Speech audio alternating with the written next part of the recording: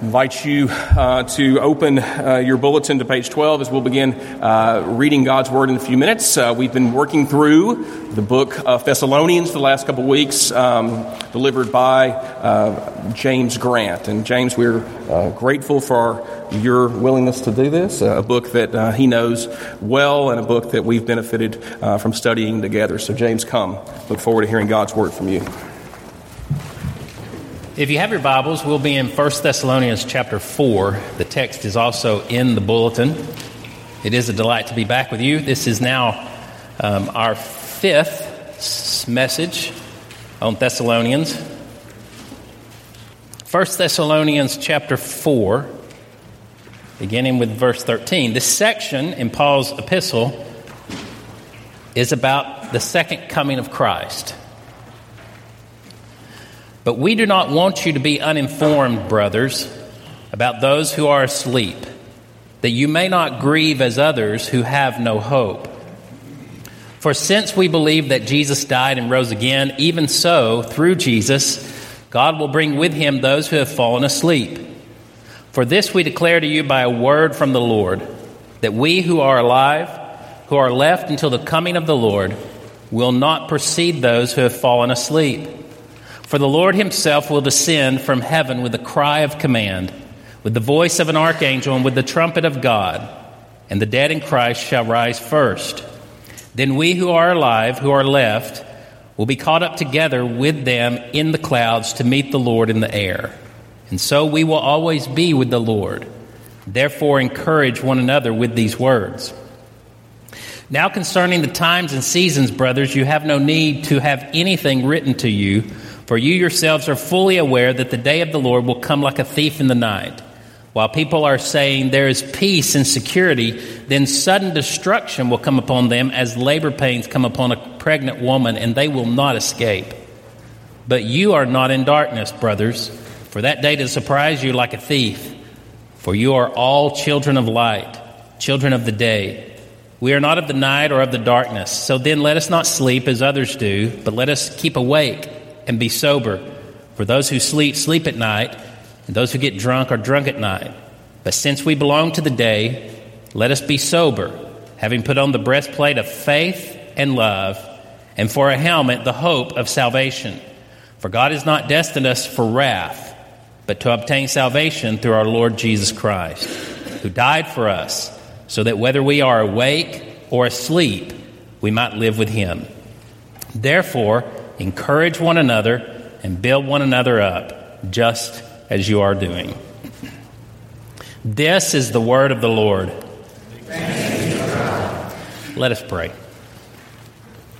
Father, we come to you now at this time as we seek to understand your word and ask that you will send your Spirit to open our hearts and our minds. We pray that your Spirit would give us encouragement.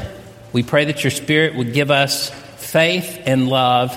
And as we look at this passage, we pray that your Spirit would cultivate in us hope. We know that it's not possible that this happens on our own, so we would ask that your Spirit accomplish these things for us this morning. In Christ's name we pray. Amen.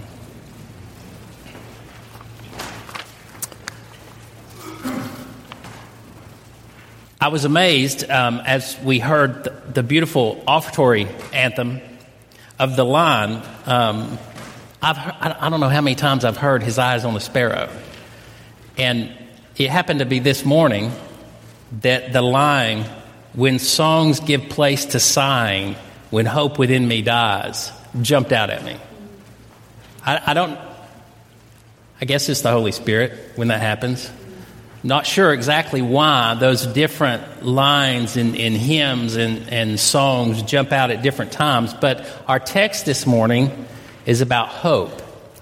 And his eyes on the sparrow reflects on both hope and the opposite of hope, which is discouragement. As it starts off, why should I feel discouraged? But deeper than discouragement, it's fear. I'm convinced in the garden, when Adam and Eve first sinned, that fear was the root emotion, that fear was the driving dynamic that brought about their doubt, that brought about their unbelief. It was fear that God didn't have their best interest in mind. And so when you feel discouraged, when the shadows come, when your heart's lonely, what's happening in that moment is fear. I would like for you to pause and think for a moment as we look at this passage about hope. What is it that you struggle with? What is it that you fear? We try not to let our minds go too far down that road. Sometimes it's a sin, but if it's a past sin, the fear about the past sin is always, what's it going to do to my future? Most all of your fears are connected to a fear of the future. Will God be there for me? Will He protect me? Will He be there for my family? Even His eyes on the sparrow, as you read back through it, the discouragement and the loneliness, that's all about, is this going to change or is this going to be my future? And so in our passage this morning, Paul is expressing one of the fundamental aspects of the faith in order to address your fear. The scriptures do this in different ways. John does it in 1 John by highlighting love, when he says perfect love casts out fear. And Paul will do that on occasions. But as you noticed in our passage this morning, this is now the second time Paul has brought together in chapter 5, verse 8, that threefold virtue of faith, love, and hope. And in our particular passage, it is that aspect of hope that Paul is highlighting. Because we have to have some kind of confidence in the future. If you lose hope, if you lose some kind of hope for the future, it will create problems in the way you live your life. It will create problems with your love for other people. It will create all kinds of waves in your life of unbelief. And so Paul, in addressing these Christians, we've seen, highlights for them in chapter 1 how the church was planted, how God was powerfully at work when the church was planted. And then Paul moves into that area of faith and love when he starts describing his ministry in chapter 2 and his love for them and sending Timothy, and then the outgrowth of that faith and love in the beginning of chapter 4, when you live a life pleasing to God. And now he has very clearly turned from the past and the establishment of the church and the ministry that was there and the present to how you live a life pleasing to God, to how do you deal with your fear right now as you face the future. And the Christian faith is a faith that gives you confidence in the future. It is one of the fundamental aspects of our belief system, is that our God created history and time. And this is going somewhere. There's a purpose. And even though we as individuals may face any number of difficult and fearful moments, we are part of a bigger story called the kingdom of God. And so Paul wants to highlight that future in this passage. And so we're going to highlight several points. And I've decided, I have a certain number of Sundays to get through this book, so I didn't just decide. But I have decided to take chapter 4, verse 13 through chapter 5, verse 11 as one group. And that group, there's a great deal of benefit to looking at the whole passage in one sweep. We could break it down and look at all the images and the different things. My goodness, we could have a conference on Bible prophecy, and everybody from Church Road would come and show up thinking that they're going to learn something about the future if we did that, because those are exciting things that people do. But we're going to focus on not times and seasons, as Paul says in chapter 5, but hope, and how the second coming of Christ provides hope for your life. So number one, the second coming of Christ will happen. It's an obvious first point to us. But if you were living in Thessalonica and Paul just got run out of town and you're not sure what the future holds and all this stuff about Jesus is new and you're just learning about it because Paul's telling you and you're a new Christian, you don't really understand this thing. And so Paul starts out in verse 13, I do not want you to be uninformed. He does not want them to be uninformed about the future. The future has a destiny and a goal. Paul does not want them to be confused or fearful. God is in control of history, and he's taking it to a specific goal. And we do not want to take that point for granted. We live confessing we believe he'll return again. But that's not a widespread belief in our culture necessarily. Some people have no hope for the future, no sense of a purpose in life. Some people actually believe history is cyclical and it just repeats itself without a destination. But the Christian faith, Paul specifically addresses the issue that Christ will come again and wrap this whole thing up. The specific area that Paul is addressing that leads us to the hope, the issue of hope, is those who have fallen asleep in verse 13. Those who have died. All of this is part of God's plan. So that brings us to the second point. The second coming of Christ gives hope. It provides hope for the future. When Paul says he does not want them to be uninformed, he does not want them to be uninformed about those who are dead. And he says that you may not grieve as others who have no hope. When we put ourselves in the shoes of the first century Christians living only 20 years removed from the death and resurrection and ascension of Jesus, perhaps we are confused about what's coming next. Perhaps we doubt what's going to happen. Or in some cases, perhaps they think Jesus will come back very quickly, which seems to be an obvious thought by some of them. And then what happens when somebody dies? I remember, I think it was 1988. I was in middle school, and I think that NASA scientist wrote a book about 88 reasons why Jesus will return in 1988. And I remember as a young child, a teenager, an early teen, standing on a hill by our school in recess, standing by 2 or 3 friends, and we're looking up at the sky, and we're going, you know, today was the day that scientists said that Jesus would come back. And we all go to the same church together. And, well, do you think we'll make it to the end of school today? And so, in history, every time something like that happens, it's astounding to me with the cults and other stuff that happens.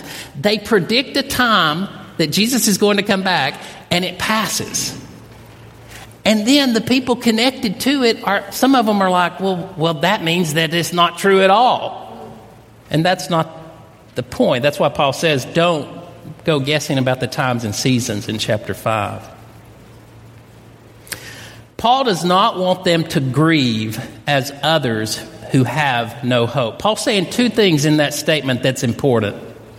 First, he's saying that it is right, it is okay for Christians to grieve. I had to learn that lesson in the course of my life when my dad died. I was reading some books by Mike Horton about faith and hope and grief. And I had kind of gotten sucked into that notion that, you know, because you're a Christian, because you believe in the resurrection, because you believe in these things, you're supposed to approach suffering a certain way and death a certain way. And for me at the time, it was like pretend like it doesn't hurt.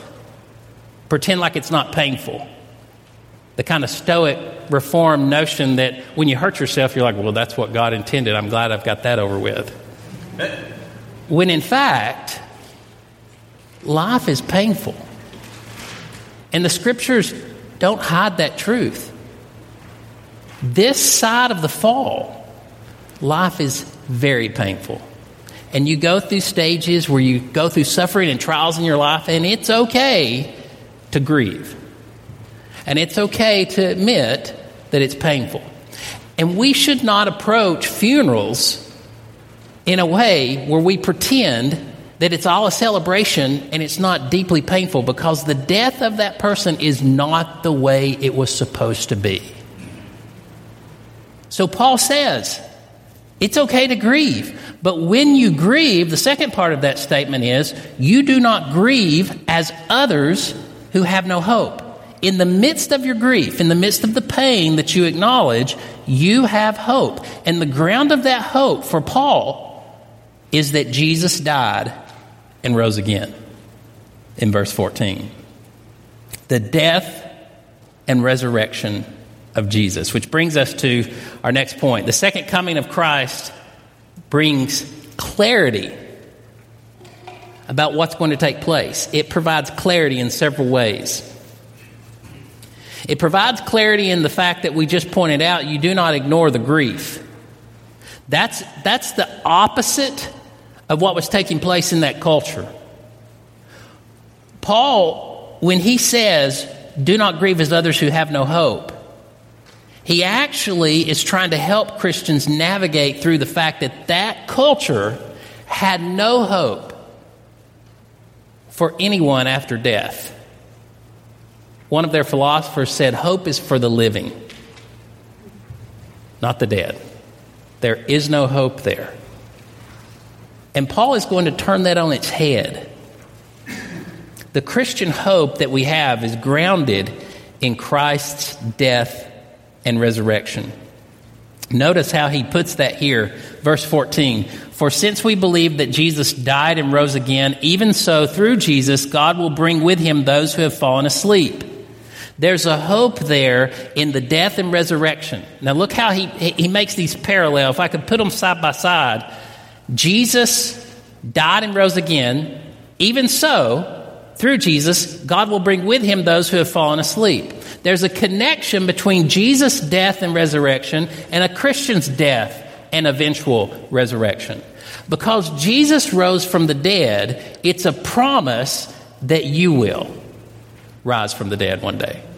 That you don't have to fear death. Now we do. We struggle with it because there's a lot of unknown. But the core answer of the gospel deals with our biggest problem. Churches can go about life and create programs and plans and all kinds of stuff in the course of ministry and never address the core problem.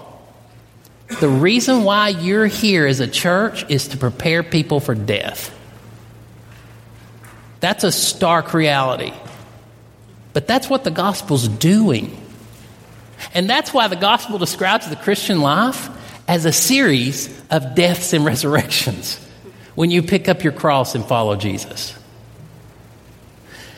If there's anything that we're trying to do in the study of the Word of God and worship and all the things we do as a church, is to prepare us to have faith at that moment. When we do all the other moments and we face those moments step by step in our life, yes, we're trying to encourage perseverance and growth through the course of your life. But that whole journey is leading to the time when you face God. And Paul's goal here is to give them confidence to not throw away their faith right now, but to have hope so they can press on to the end. The Christian hope is not only founded upon Christ's death and resurrection, but the Christian hope is also founded on Christ's presence. Paul says, verse 15, for we declare to you by a word from the Lord that we who are alive, who are left until the coming of the Lord, will not precede those who have fallen asleep. For the Lord himself will descend from heaven with a cry of command, and with the voice of an archangel, and with the sound of the trumpet of God, and the dead in Christ will rise first. And then we who are alive, who are left, will be caught up together with him in the clouds in the air. And so we will always be with the Lord. That word coming in verse 15, where Paul says, for this we declare to you by a word from the Lord, that we who are alive, who are left until his coming. That word coming is the Greek word parousia. Coming means presence. We who are alive, he says, we who are alive, who are left until the presence of the Lord. Now that's a very important point, because the hope for Christians is not only bound in the death and resurrection of Jesus that he accomplished in the past, but it's also connected to his coming, which means his presence. So in this journey, now You journey through life, and there are moments where you feel His presence and you sense it. Some worship services do that. Sometimes through the course of a week, the Lord does an unusual providential turn and you sense His presence. But you don't always sense His presence. Christians in the history of the church have actually described a stage of spiritual growth called the dark night of the soul, where you just don't sense His presence very much. I'm not sure what stage you're in the course of your life, but we all go through moments where we just are not aware of Christ as much as we were at other times. At those moments, Paul reminds us here that when He comes, the point of His coming is you receive His presence. Your faith becomes sight, and you embrace Him. That's the goal. So His presence for us when He comes. And then this notion of the second coming, it describes some of the events, but it provides the description of these events, the clarity of these events. Paul is trying to provide comfort. The second coming provides comfort. Notice he says it in verse 18. Therefore, encourage one another with these words. This aspect of comfort is so important for the description Paul gives here. As we face death and we face someone's death, Paul does not want us to be uninformed about the death of loved ones. His words are meant to strengthen our faith and provide hope, and hope becomes the basis of this encouragement. Sometimes we forget how influenced we are by the gospel. Sure, we all struggle with our faith, with obedience and assurance, but we have been so influenced by the gospel that we forget that we live with a constant sense of hope. The pagans in Paul's time had no way to comfort each other in the face of death because they had no hope. No way to provide comfort. There was a complete sense of hopelessness in that first century. I mentioned a moment ago, one of the philosophers said, hopes are for the living, the dead have no hope. There's another letter written in the 2nd century by an Egyptian lady named Irene to a grieving couple as they face the death of their son. After explaining they have done everything they can in those circumstances, she concludes her letter this way: but nevertheless, against such things one can do nothing. Therefore, comfort one another. Farewell. Against such things one can do nothing. That's the pagan hope. Comfort one another because you can't do anything else. Paul says, comfort one another because you have a hope for the future. You have a hope for the future. This passage was very helpful to me.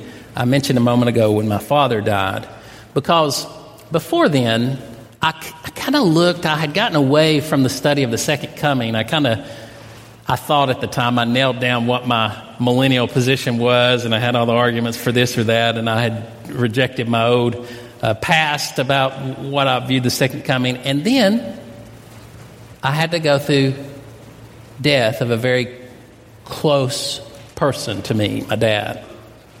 And it was during that time that the resurrection became fundamental to my notion of hope. And I discovered in preaching through this passage and looking at this that Paul highlights that the hope we have as people who are alive is the same hope that those who have died actually have. That was astounding to me. I'll say that again and highlight it. Those who have fallen asleep in the Lord, those who are dead, have a similar hope. Drop down to chapter 5 for just a moment, verse 10. When Paul talks about this salvation that we will eventually obtain, he says, Jesus Christ, who died for us, so whether we are awake or asleep, we might live with him. Think about this.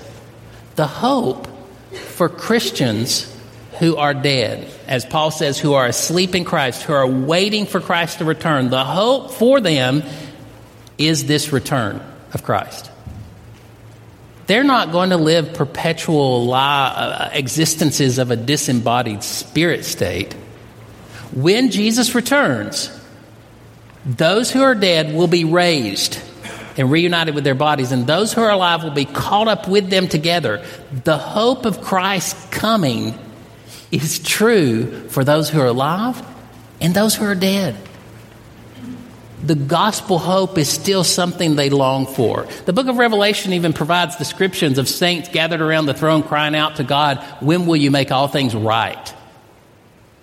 So this notion of hope is true for us as it is for them. As we move into chapter 5, the second coming of Christ also requires diligence. Chapter 5, verses 1 through 7, Paul's point here, which is ironic that most of church history has gone against this point. "Now concerning the times and seasons, brothers, you have no need to have anything written to you, for you yourselves are fully aware that the day of the Lord will come like a thief in the night." In other words, don't get caught up with times and seasons. It's going to surprise you. You're not going to have it figured out. Paul gives two images here in these verses of how we need to live our life with diligence. The first image is the sudden labor pains of a pregnant woman, Paul says. The day of the Lord, the coming of Christ, will be like that. People will say, verse 3, peace and security, and then sudden destruction will come as labor pains upon a pregnant woman. There is not a way to predict that second coming. And then the second image Paul gives is the second coming will come like a thief in the night. We are children of the light, so live according to the light. Don't fall into the darkness, because you have to be diligent for the coming of Christ. Not only that, but the second advent of Christ, the second coming of the Christ, brings salvation. Verses 8 through 10.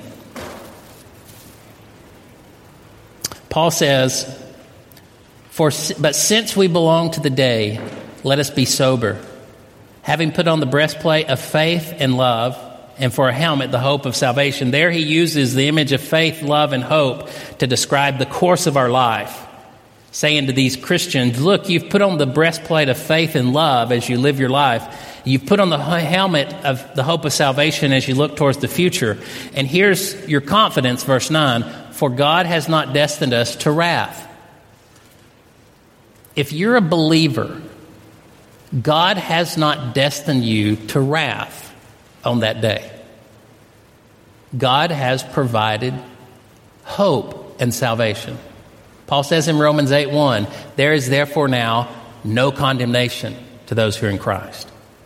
That future, if you're a believer, is not a future of wrath. It's a future of salvation, Paul says. You have not been destined to wrath, but to obtain salvation through Jesus Christ.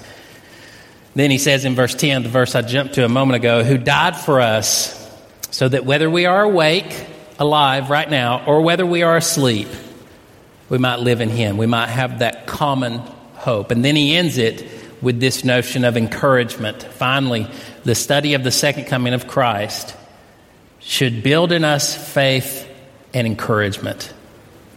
Paul uses the same word here for encourage that he used in verse 18 when he says,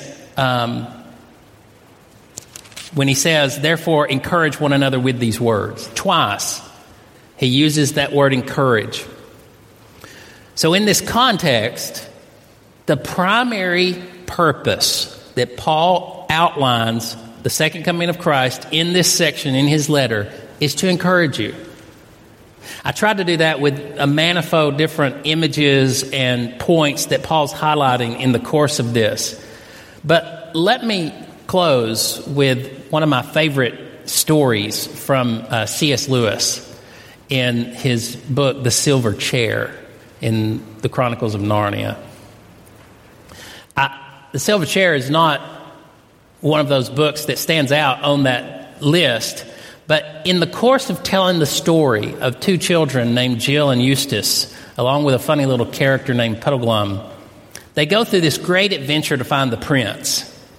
And C.S. Lewis is so good at highlighting this sense of hope. He does it in The Silver Chair, and he does it at the very end of the Chronicles of Narnia.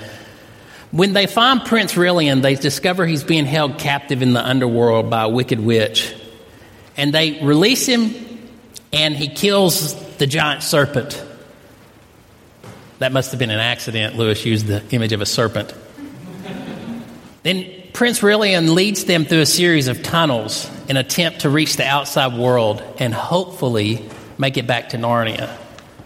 And I'll never forget reading this, and as they're traveling, they face the constant threat of death. And the children are afraid. And at one point, Prince Rilian says this as they're fighting this off, because you're reading this and you're thinking, they may not make it through this. And Prince Rilian says, "Courage, friends. Whether we live or whether we die, Aslan will be our good Lord." And I thought, my goodness, can I say that? Whether I live or whether I face death, Jesus is my good Lord. Can we say that when we face not only life and the joys of it, but death? That if the story doesn't go the way we wanted it to, that Jesus is still our good Lord. That is why Paul gives us these words, so that whether you live or whether you die, whatever it is that you face, you can confess that Jesus is a good Lord. May that be our prayer of hope this morning. Let's pray. Father, we ask as we come to the conclusion of our message in this section of Paul's writings, and we've reflected upon the future that can be very fearful for us, we pray that you will encourage our hearts and build us up through these words. As we talk about death and the struggle that we all have with that reality, we are thankful that you have given us Jesus and the gospel. And even though we don't know the future, we know him. And we pray that as we live our lives, that we would live in such a way to acknowledge that he indeed is a good Lord. Father, send your Spirit to help us with our struggles and to strengthen our faith. In Christ's name we pray. Amen.